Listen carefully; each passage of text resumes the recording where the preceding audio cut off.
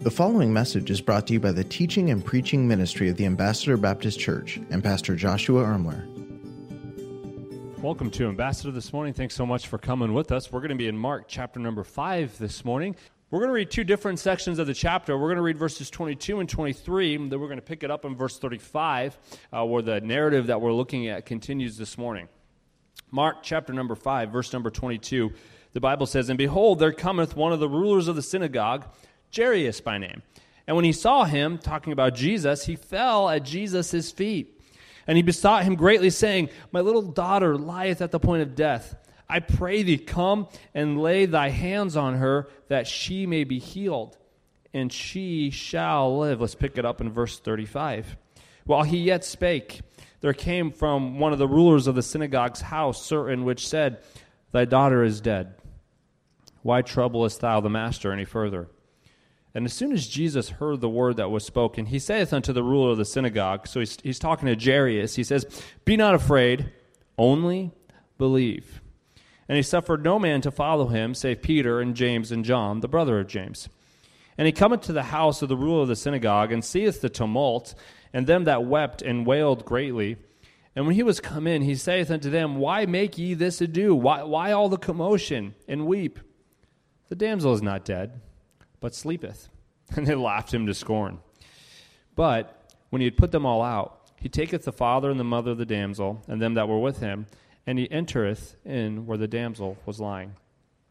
And he took the damsel by the hand, and said unto her, Talitha cumi, which is, being interpreted, Damsel, I say unto thee, arise. And straightway the damsel arose, and walked, for she was of the age of 12 years. And they were astonished with a great astonishment. Well, my very first experience with death in my young life did not happen necessarily with a person, but rather with a little animal that I had. How many of you remember when your first pet passed away? Raise your hand. Do you remember this day? It was kind of traumatic, wasn't it? For me, what happened was I was as a paper boy delivering the Fresno Bee. I had an opportunity on one day. One of my customers invited me over. Their cats had just had a litter of kittens, and as a tip, they decided that they were going to give me one of these kittens. So they brought me into their house, and there was all these little kittens. And for those of you, how many of you are kitten people? All right, you kind of like cats. No cat people in here. We got one. All right. How many of you can't stand cats? And you're like, get done with this story and get to real preaching. All right. And so there was these little cats, and they have big old eyes, and they're just all little and everything. And I was looking at the different ones, and there was this one little cat, and something was a little deformed with its paws, its front paws. It actually had like these thumbs on its paws, and normally cats don't really have thumbs, and this cat had thumbs, and it almost made it look like that this cat was wearing mittens everywhere that it went. And so I decided to grab that particular cat and named him Mittens. And it was kind of my first personal pet that I had, and Mittens would run around the house, and we'd play. It was just a fun time as a little kid having that little kitten. It was kind of a, it's just like, that's my cat, and it had the little paws there. And I remember it was my birthday, and this is why it so sticks out in my memory so much. It was my birthday, and our family was doing all the little birthday things and stuff, and there we were. I was in the front yard of our house, and Mittens, for whatever reason, decided to jolt out into the street. And just as Mittens jolted out in the street, a car came and ran over Mittens. And I told this story in the early service, and people started laughing. I don't know what was going on. It was not a joke. It was a true story. And they started laughing. And it's not a funny story. It's a sad story. So you can go, my cat died. And I remember just as a young kid being just traumatized, that my very own little pet had passed away. How many of you ever had a pet pass away? Maybe it was a dog, maybe it was a cat. That's a tough day, when your pet passes away. And I remember just as a kid, for the first time, having to wrestle through death, and how handling death. It's a unique experience. And for many of us, when we're younger, it starts with pets, and as we grow older, then all of a sudden we're having to deal with the death of loved ones and people who are close to us. A few months later, I had the opportunity once again. There was a little litter of kittens, and somebody had said, hey, you can pick out whatever kitten you want. And I noticed, it was so funny, I noticed as I looked through the group, there was another little kitten that had those little mittens again. And I thought, that's the one I want. I named, it was like a Mittens 2.0, you know? And I got that cat, and I'm pretty sure Mittens 2.0 lasted a little bit longer. But if you've ever had a situation where you've had to come face to face with death, you know how traumatic that particular moment can be. And what we're going to discover today is simply this, that with God, this is the theme for the message this morning, with God, the death of a thing isn't always the end of the story. Now, I understand we could be talking about death in a physical perspective, but where I want to apply some of this today is simply by saying for some of us, we're in a situation where death may be coming to our finances, or maybe death is coming to a relationship, or maybe death is coming to a marriage. And we're going to talk about the fact that with God, the death of a particular thing isn't always the end of the story. In fact, with God, as we're going to see as we work our way through the text this morning, with God, what appears like the end of a thing is often just the start of something brand new. And so if you'll allow me this morning, let's jump into our passage, begin reading in verse number 23, and we're going to move through this text and have a Bible study this morning that I hope will encourage our hearts. Notice what the Bible says here in verses number 22 and verses number verse 22. It says, "Behold, there cometh one of the rulers of the synagogue." So for those of you who are new to church world, the synagogue is where people would go to worship. Much like in our day and age, people come to church. In this day and age, they would go to a synagogue. And so the scriptures say that there was one of the rulers or one of the overseers, one of the leaders of this synagogue. His name was Jairus, all right? And the Bible says that this man by the name of Jairus had a daughter. We're going to see in the latter parts of the passage that his daughter was 12 years old. So here's a pastor of sorts. You know, he's a ruler, a leader at a synagogue, leader of a church, and he has a 12-year-old daughter. I was reading this week, and I thought, that sounds kind of familiar. I'm a pastor, you know. I lead at a church, and I, too, have a 12-year-old daughter. And so to help illustrate this, I'm going to ask my daughter, Ashlyn. You want to come to the stage for a second here? I'm going to ask Ashlyn to come up. Ashlyn is 12 years old. This week is her birthday. She is going to be 13 years old this week. And so this is awesome. And can you believe, I look way too young to have a teenager, don't I, you know? And this is my teenage daughter. We went to Magic Mountain. When was that? We went to Great America this summer. And when we went to Great America, we had a couple of people, they asked me how old my sister was. And so I was like, oh man, either she's looking really old or something, or what, I don't know what was going on, but she thought that, she was so embarrassed by that somebody thought her dad was her brother, you know? And she's 12 years old. Her birthday's this week. She's going to be 13. But as I was reading this passage, I was thinking to myself, okay, here I am. I'm a leader of a church, just like Jairus, a leader of a church. He has a 12-year-old daughter. I have a 12-year-old daughter. And I know how much I absolutely adore Ashlyn. And she's my only daughter. She is my favorite daughter. And I love her to death. And, and I've got two boys, too. You guys are all right. You know, I like you, too, man, and you're cool. But she's my princess, you know, she's my daughter, and I love her. And I can just imagine Jairus and his daughter and just the memories they would have made as she was growing up and the times they would have spent together. I'm sure they walked together and they had conversations and they talked and they had good times. And maybe even Jairus and his daughter went to Six Flags and rode, you know, I don't know if they did that or not. But they just, I'm sure they spent time together. In fact, the Bible says here when Jairus is speaking to Jesus about his daughter, even though she's 12 years old and she's growing up, you'll notice the phrase that he uses to Jesus, and he says, my little girl, my little daughter. How many of you who have daughters realize that no matter how old they get, they're always just your little girl? And that's how Jairus felt, you know. It's just it's my little girl. And man, everything's going well. But sometime at the point where she was 12 years old, the scriptures begin to say that maybe she began to get a little sick, you know. Maybe one day they're walking along and Jairus' daughter starts to cough a little bit. And she gets a little bit sick. And so get sick for me for a moment, all right? Okay. All right, there, good job, all right. She's like a Hollywood actress, you know? Look at this. She's just sick there, and so they're doing everything, probably bringing, the chicken soup and trying to bring the medicine and doing everything they can. They bring the doctor over, and maybe she's getting worse and things aren't getting better. And one day the doctor calls over Jairus and his mother, Jairus and his wife, and he says, I need to talk to you for a moment, and we're going to see this played out in a moment. And the doctor gathers them two around, and he says this, I don't know how to tell you this, but your daughter, I can't do anything else. She's going to die. And I don't know, for those of you who are parents. That was awesome, right? Just right on cue, she died. And this is awesome. She's going to get an Oscar or an Emmy for this performance. This is amazing. Good job. And so the doctor says, I don't know how to tell you this, but she's not going to survive. And if you're a parent, just imagine yourself. I couldn't even imagine if I got a phone call today from a doctor down at Children's Hospital, and they said, hey, we ran some tests on Ashlyn. I know it's going to be her birthday next week, but she might not make it. I just want you to put yourself in this situation. Imagine all the thoughts that would be running through your head in that moment. Many of you have daughters, and to you, no matter how old they are, they're still your little girl. Just like they were to Jairus. And you can just imagine how his heart was just wrecked in that moment. The Bible says she was at the point of death. She hadn't died yet, but she was at the point of death. Death was imminent. It was going to happen. And you can just imagine the tears that started to roll down Jairus' wife's face, and as they cried together, as they prayed together, and they're just there wondering what they're going to do and how this is all going to come together. And what we're going to see here now is, as you read this text and you see this situation, all of a sudden you see them, which leads us to our first thought in this story, and that's this. We see a desperate situation. Ashlyn, thank you so much. You did an awesome job. That was incredible. Way to go.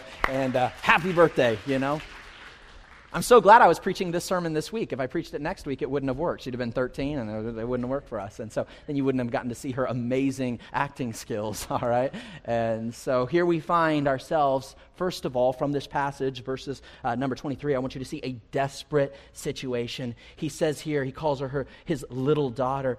The Bible says here in verse number 23, and Jairus besought, he sought Jesus greatly, saying, my little daughter, come. The Bible says in verse 22, when Jairus saw Jesus, notice this, he fell at his feet. Literally, he is so overwhelmed by what's happening. His daughter's about to die. He's so desperate. He's just in this place of like, what are we going to do? And so he's like, I remember there's this Jesus. Jesus can do something about it. And so he goes to where Jesus is, and the Bible says he rushes up to Jesus, and he literally falls on his feet, and he's like begging, literally crying out, saying, Jesus, please, please, please, please. I have my daughter, and she's about to die. You've got to help. And we see this desperate situation.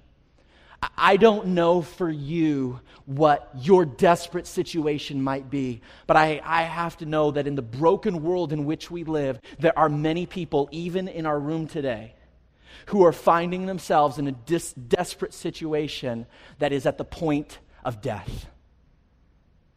And maybe for you, it's not your daughter. Maybe for you, it's not your son that's about to pass away. And maybe for you, it's not a loved one that's about to, pass away. Maybe for you, it's the death of something else. Something else in your life is at the point of death. There might be someone in this room today, and your marriage is like at the point of death. Like for years you've been working at it. For years you've been doing everything you can to try to bring the relationship together. You've been working at it. You've been striving toward it. But it seems like as the months and years go on, the distance between you grows wider and wider and gets colder and colder. And literally it's as if death is there. Your marriage is at a point of death. It's dangling by a thread. Maybe you're here today and it's your health. And you're just sitting here and you feel like your health is just, it's falling apart. You've gotten the phone calls from the doctors. They're putting you on so many different medications. They're wanting you to go through so many different procedures. And it's just like you feel like your health is just literally falling apart. We have some young adults that attend our church, and I know sometimes for young adults, sometimes what they struggle with so much is their future. They have all these plans, they have all these dreams, they have all these goals, all this stuff they want to accomplish, and as they keep moving through life, they're 21, and they're excited, and they're optimistic, and then they get to be 24 and 25, and they thought by now, surely they'd find somebody that they could marry. By now, surely, they'd get their careers figured out, and if they're not careful, all of a sudden, many of our young adults are starting to think to themselves, man, I feel like my future is falling apart. I feel like my dreams are falling apart. I feel like, man, my dreams and my plans and my goals for the future are literally at a point of death. Maybe for a few of you, it might be your finances. And you've just been treading water with your finances, and you're trying to do everything you can do to work overtime and to bring in the funds so you can pay the bills, and seems like no matter how hard you try, you're just drowning in all of it, and you feel like financially speaking, you're like it's just at a point of death financially. And I don't know where each and every one of you are at specifically, but I have to know that in the broken world in which we live, many of us here are struggling, and we find ourselves in a desperate situation where, whether it's financially or relationally or emotionally or in our marriage, we have some situation that is at the point of death, and it's absolutely desperate. But what I find so amazing about this passage is that we see Jairus here, and he says in verse number 23, he comes to Jesus saying, my daughter lieth at the point of death. She's going to die. The doctors have already written it off, but notice at the end of verse 23, he says to Jesus, I pray thee. He says, I beg you. On his knees, he's saying, I beg you. He says, come to my house. Lay hands on her that she might be healed. Notice what he says. And she shall live. So here's Jairus. He's in the midst of this desperate situation. I mean, his daughter is at death's door, but he hasn't lost faith yet. He hasn't lost hope. He's heard about this Jesus. He knows what he can accomplish. He's heard about the miracle he's done in the past. He's maybe had somebody that he knew who Jesus healed from a disease. And Jairus is filled with all types of faith. He's filled with hope. He literally comes to Jesus and he's begging. It's a desperate situation. He gets on his knees and he's begging Jesus to come heal his daughter. But notice that as he's begging, his heart is filled with faith. He's like, come, Jesus. I believe that if you'll come, all you have to do is just touch her. I believe it. And not only will she be better, I believe that she will live. And you see, as Jairus is moving through this desperate situation, he never loses hope right now. He's full of faith. He's full of just this trust that Jesus can make this right. It reminds me of Job. In the middle of the scriptures, we find a character by the name of Job, and he goes through all these trials. His children pass away. He loses his career. His marriage is all messed up. His health is falling apart. And then we see in the middle of this entire story, Job says this to God in a prayer. Job 13, verse 15, Job, in the midst of all of his just a difficult, desperate situation, he says, though you slay me, God, though it seems like you're ruining me, I will trust in you. Wow. I don't know if I could do that. But that's where Jairus finds himself. It's desperate. His daughter is at the point of death. But up to this point, he still believes that God can do the miraculous. What a great posture of the heart. But the story doesn't end there. All of a sudden, verse number 24, the Bible says, and Jesus went with Jairus. So Jairus is describing this situation. Jesus is like, all right. And Jesus begins to follow Jairus. He's going to go to his home. This is interesting. But much people followed Jesus. And the Bible says thronged him. They crowded around him. They crowded in on him. And I don't know exactly how the story went, but I'm sure Jairus is in a hurry. He knows what the doctors have said. She's just got a little bit of time to live. And so Jairus is making his way through the crowd. He's, come on, Jesus, let's go. And he's making his way through the crowd, and they're pushing through. He's got to get home. They've got to save his daughter. She's got to be healed. And he's pushing, and all of a sudden he turns around. And here's what's really interesting. Jesus isn't there. Because what you're going to find from verses number 25 all the way down through verses number 34 for 10 verses right in the middle of this desperate situation that Jairus finds himself in. Like, all of a sudden now, Jesus is now tending with an entirely different situation. Some of you who have been in church for a while, you know the story where Jesus heals the woman with the issue of blood. Okay, that miracle that Jesus does there is smack dab in the middle of this story of Jairus. That's why Pastor Nick a moment ago had to read one section of the scriptures, then he had to skip 10 verses and come back to the story. Because smack dab in the middle of this story, Jesus is like turning his attention somewhere else. Have you ever been there before?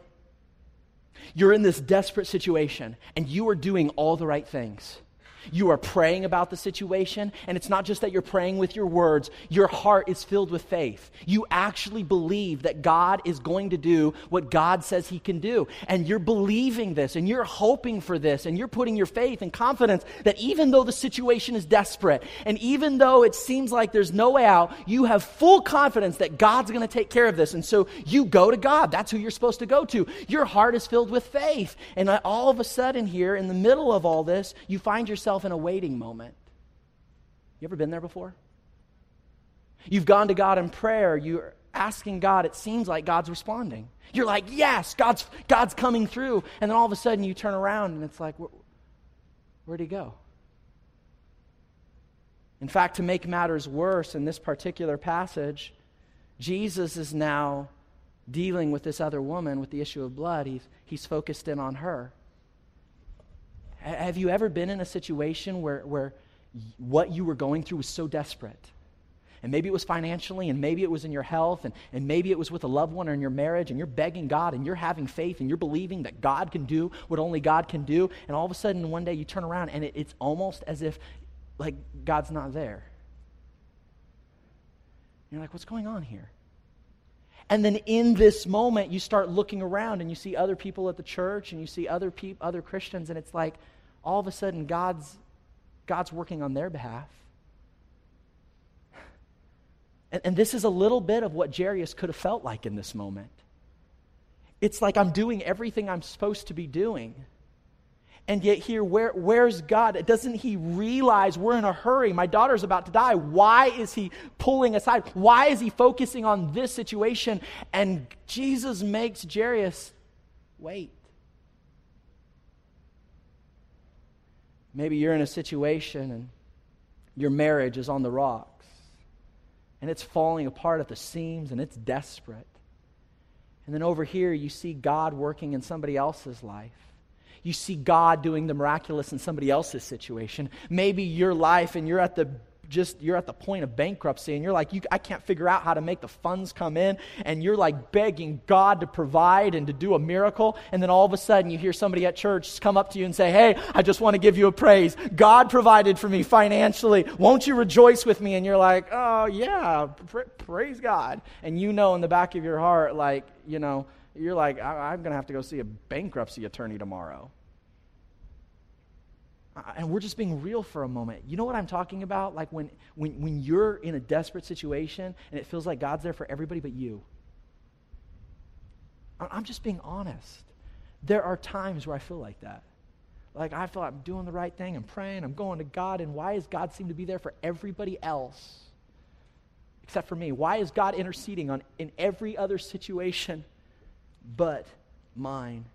In fact, we're going to see here that one verse goes by, and then 3 verses go by, 4 verses and 5 verses and 6 verses, and Jairus is just like looking at his clock, if he had one, looking at his watch and saying, Jesus, come on, hurry up. We've got to do something. She's about to die. This is desperate. I don't think you understand. I realize that this lady has an issue of blood, but I also know that it ain't going to kill her. She's had this for a long time. Let's go deal with my situation first. You can come back and deal with her. Like, I'm sure in Jairus' mind, he's trying to prioritize. Listen, this is important. This is desperate. 10 verses go by, which leads us to the second aspect of the story, and that is where we see that this desperate situation begins to turn into a hopeless situation. Notice verse number 35. And while Jesus yet spake to this woman, so he's not even focused on Jairus anymore. We could say Jairus got to Jesus first. But now Jesus is dealing with this woman, and while Jesus spoke to this woman, there came from the ruler of the synagogue's house. So somebody from Jairus' home came to Jairus and said this, "Thy daughter is dead." Imagine if that was your daughter. Imagine how that would feel. It would be like a knife to the heart. She's dead. She's dead. It's one thing when you find yourself in a desperate situation, but what do you do when that desperate situation turns into a hopeless situation? You see, before, Jairus was like, Jesus can heal somebody who's sick. He'd never heard of somebody being raised from the dead. Which leads us to the second aspect of our story, and that is this. We see a desperate situation turn into a hopeless situation. And maybe that's where you find yourself today. You're like, yeah, a year ago I was in a desperate situation in my marriage. A year ago I was in a desperate situation in my finances. A year ago I was in a desperate situation, with my health. But right now, it's hopeless. It's hopeless. Like you have no more hope. Are you there? I have to believe in a room this size, as I had the opportunity of talking to some folks after our first service. There's some people, yes, their situation is desperate, but there's a lot of people and their situation is flat out hopeless. From the physical realm, there is no way that they can see God orchestrating anything good from the situation. It's a dead situation. Maybe that's where you're at. If you're in this moment, and a while ago, when it was desperate, you were looking for a promotion at work, and now that it's hopeless, now you're just looking for a job. When it was desperate, you just needed some more money to make ends meet, and now that it's hopeless, you just need to figure out how to put food on the table for your kids. When it was desperate, like you were looking for a loan and trying to get some credit and figuring out how things come together, and now that it's hopeless, like you're looking for a bankruptcy attorney.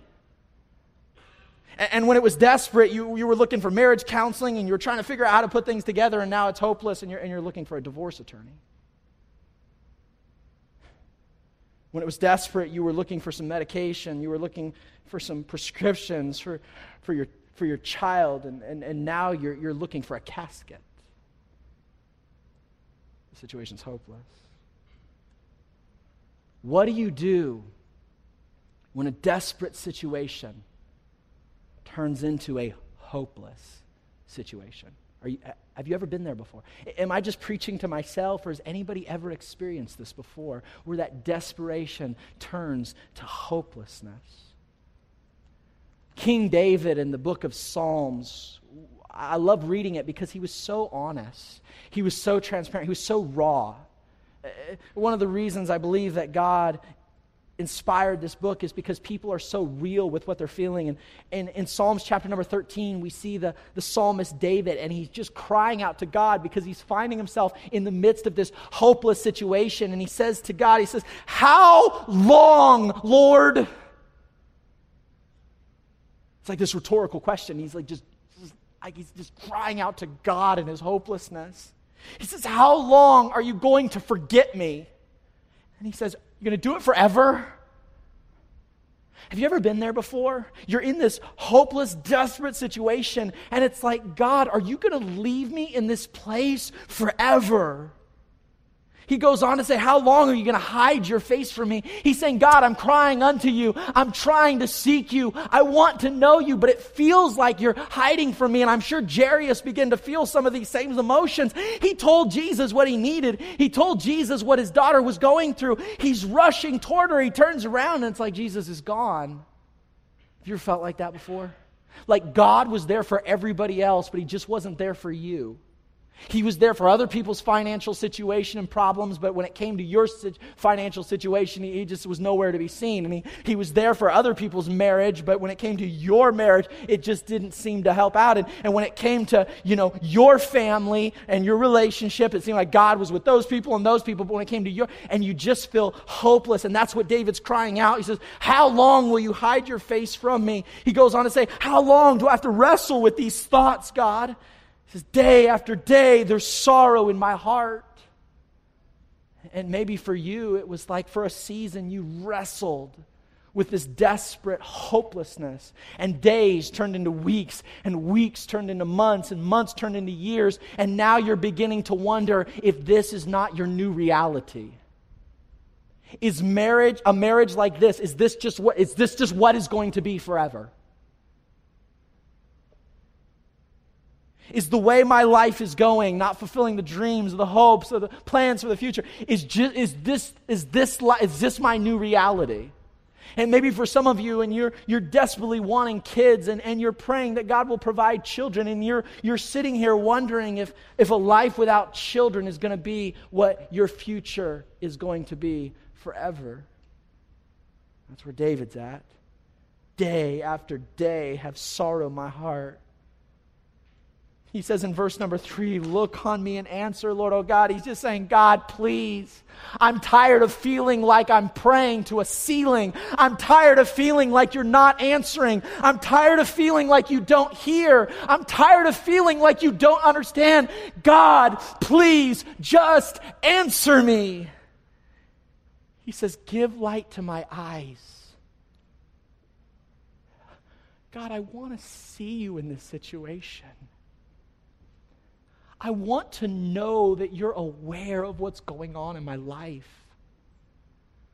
I want to see, I want to be able to perceive that you're ordering my steps. He goes on, or I'm going to sleep in death. Basically what the psalmist is saying here, he's saying, God, if I can't see you in this situation, God, if I can't get through this, just let me die. I can't live like this. You ever been there? Where life got so desperate. Life got so hopeless that you're literally like, God, you're gonna have to do something big. Or I don't know if I can do it anymore. And this is like what the psalmist is saying. He's like, I can't take it. Says in verse 4, my enemies are going to say, I have overcome him, and my foes will rejoice in my fall. You ever just feel totally defeated? You ever just get to this place where you're just like, I can't go on? Your situation is so desperate.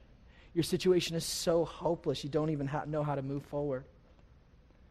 As a pastor, I can get so overwhelmed sometimes by the amount of hurt that exists in our world. Part of what I do is counseling, and counseling can be a very overwhelming thing because of the fact that as people come, there's such desperate situations, and I'm telling you what, whether it's in marriage or whether it's in their finances or whether that's in some emotional realm of their life, the reality is the counseling can be so intense that oftentimes people find themselves in just desperate and oftentimes even hopeless situations. And I see this on a regular basis. And for many of you, that's where you're at right now. It's either very desperate or it's entirely hopeless. But then he says in verse number 5, but I trust. And I find it interesting what David says he trusts in. He doesn't trust in the fact that everything's going to work out. He's not putting his confidence in the fact that everything's going to come together. It says here, he says, I trust in your unfailing love. You see, what David was putting his confidence in was not that his boss was going to do what was right, or his pastor was going to take care of things, or that his marriage, or the person that says who loved him. He wasn't putting his trust in any physical human being. He put his trust in the fact that he was loved by God. He says, my heart rejoices in your salvation. His ultimate hope was in the fact that he knew for sure he'd one day have a home in heaven. And even if everything on this earth just went sideways, he knew he had a future with God for all of eternity. And that's where he found his hope. I'm going to throw this on the screen, but there will come a time in the life of every individual when they truly believe with every fiber of their being that everything is finished. It's done, and life as they know it is over. And if you've not yet come to that point in your life, I'm telling you, it'll probably happen. There will come a moment, and it'll be some relational issue. It'll be in your marriage. It'll come to your career. It'll be finance. It'll be your health. It'll be looking at the future. And you will, in your emotional state, you will feel like your life as you know it is over. It's done. But it's only then we begin to discover that moment where we feel that, where we're experiencing it, where we're sensing that moment is really just the beginning of something new, something fresh, and something even exciting. Notice verse number 36. Hey, your daughter's dead. Notice what it says in the end of verse 35. This person says to Jairus, thy daughter is dead. Why troublest thou the master any further?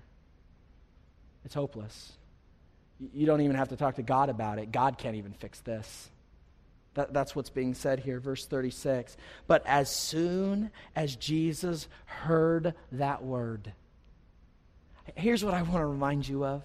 Even when it seems like God's not paying attention, and even when it seems like God doesn't notice, and even when it seems like you don't have his attention, I want you to know that he is always aware of what you're going through. He is always hearing your cry. He always knows exactly what you're experiencing, and he cares about you. He loves you,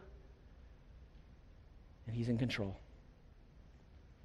And Jesus, as soon as he heard the word, remember, he was talking over here to the lady with the issue of blood, but because he's Jesus, he's also hearing the conversation that's happening over here. As soon as he heard it, he said unto Jairus, be not afraid. You know why he said, be not afraid to Jairus? Because Jairus was afraid. His daughter just died.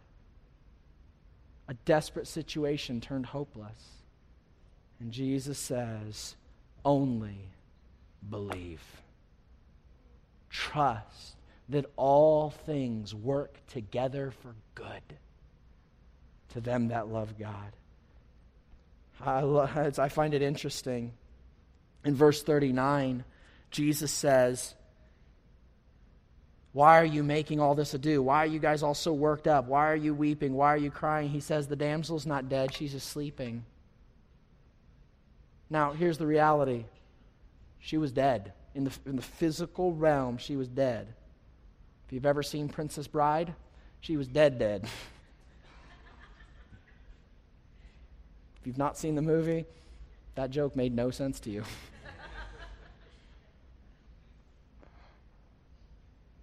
But I'm here to say this.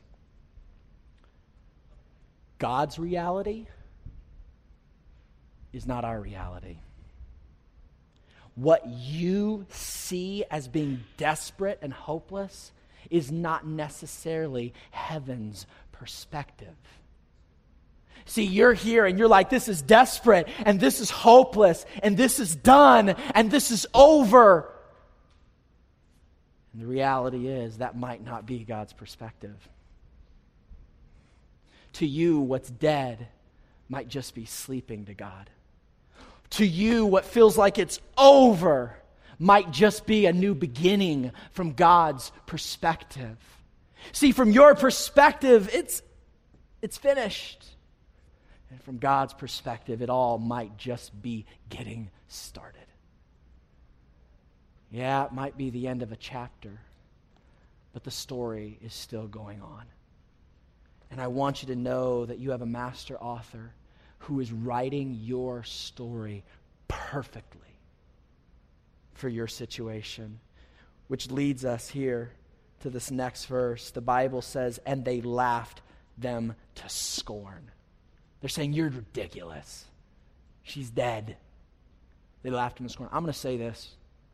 When you live from heaven's reality, When you see things with eyes of faith from God's perspective, mark it down, you will be laughed at, you will be mocked, you will be scorned, because everybody else will say, that's not reality, you're delusional. And I'm here to say this, that yes, in an earthly plane, in an earthly reality, it might be desperate, it might be hopeless, but nothing's hopeless with God. He's on the throne. He's in control.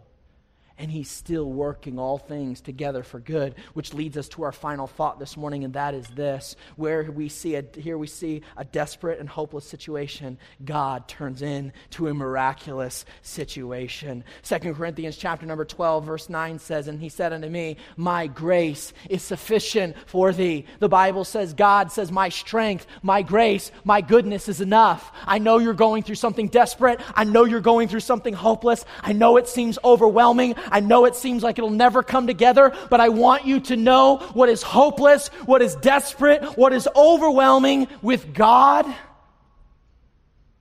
is just the opportunity for the miraculous. And that's what we see here. A miraculous situation, because sometimes it takes an overwhelming breakdown to experience an undeniable breakthrough. And when you come to the place that you're at the end of yourself, it puts you to where you can begin to experience the fullness of all the grace that is provided to you in God. See, what appears dead in your life might just need the provisional, miraculous hand of God. You say, there was a time when my marriage was on the rocks, but now it's over. I've had several occasions to perform wedding ceremonies on individuals who were previously divorced. It's an awesome experience to see how God can reconcile that which is dead. I've seen so many times where in a financial situation or in a marriage situation where people would come to me and say, it's over. And to see the miraculous hand of God resurrect the situation that was dead. That's the power of your God. When everything seems desperate and when everything seems hopeless, that's where God begins to work. That's where God begins to do His greatest works. Now, I know most of you probably don't like spoilers in movies. You ever had some friend or something give you a spoiler, like you want to see this movie, or maybe it was a football game that you couldn't watch live, and so you had it, TiVoed or recorded, and you didn't want anybody to tell you what happened because you wanted to see that thing? How many of you find it irritating when somebody spoils the ending for you? It's a little irritating, all right? Now, I don't mean to irritate you, but I'm going to give you a little spoiler about your life. It's going to be okay. It's going to be okay. You say, how can you say that? Because your God is on the throne. He knows what you're going through. He's omniscient. He doesn't just know, but He actually cares as an Abba, heavenly Father. He cares more deeply than you care for your children. Your Abba, heavenly Father, cares about the situation you're going through. And not only does He know, and not only does He care, but He is actually powerful enough to do something about the situation that you have called desperate and that you have called hopeless. And you can hope beyond hope, because that is how big your God is. He knows, He cares, and He can deliver.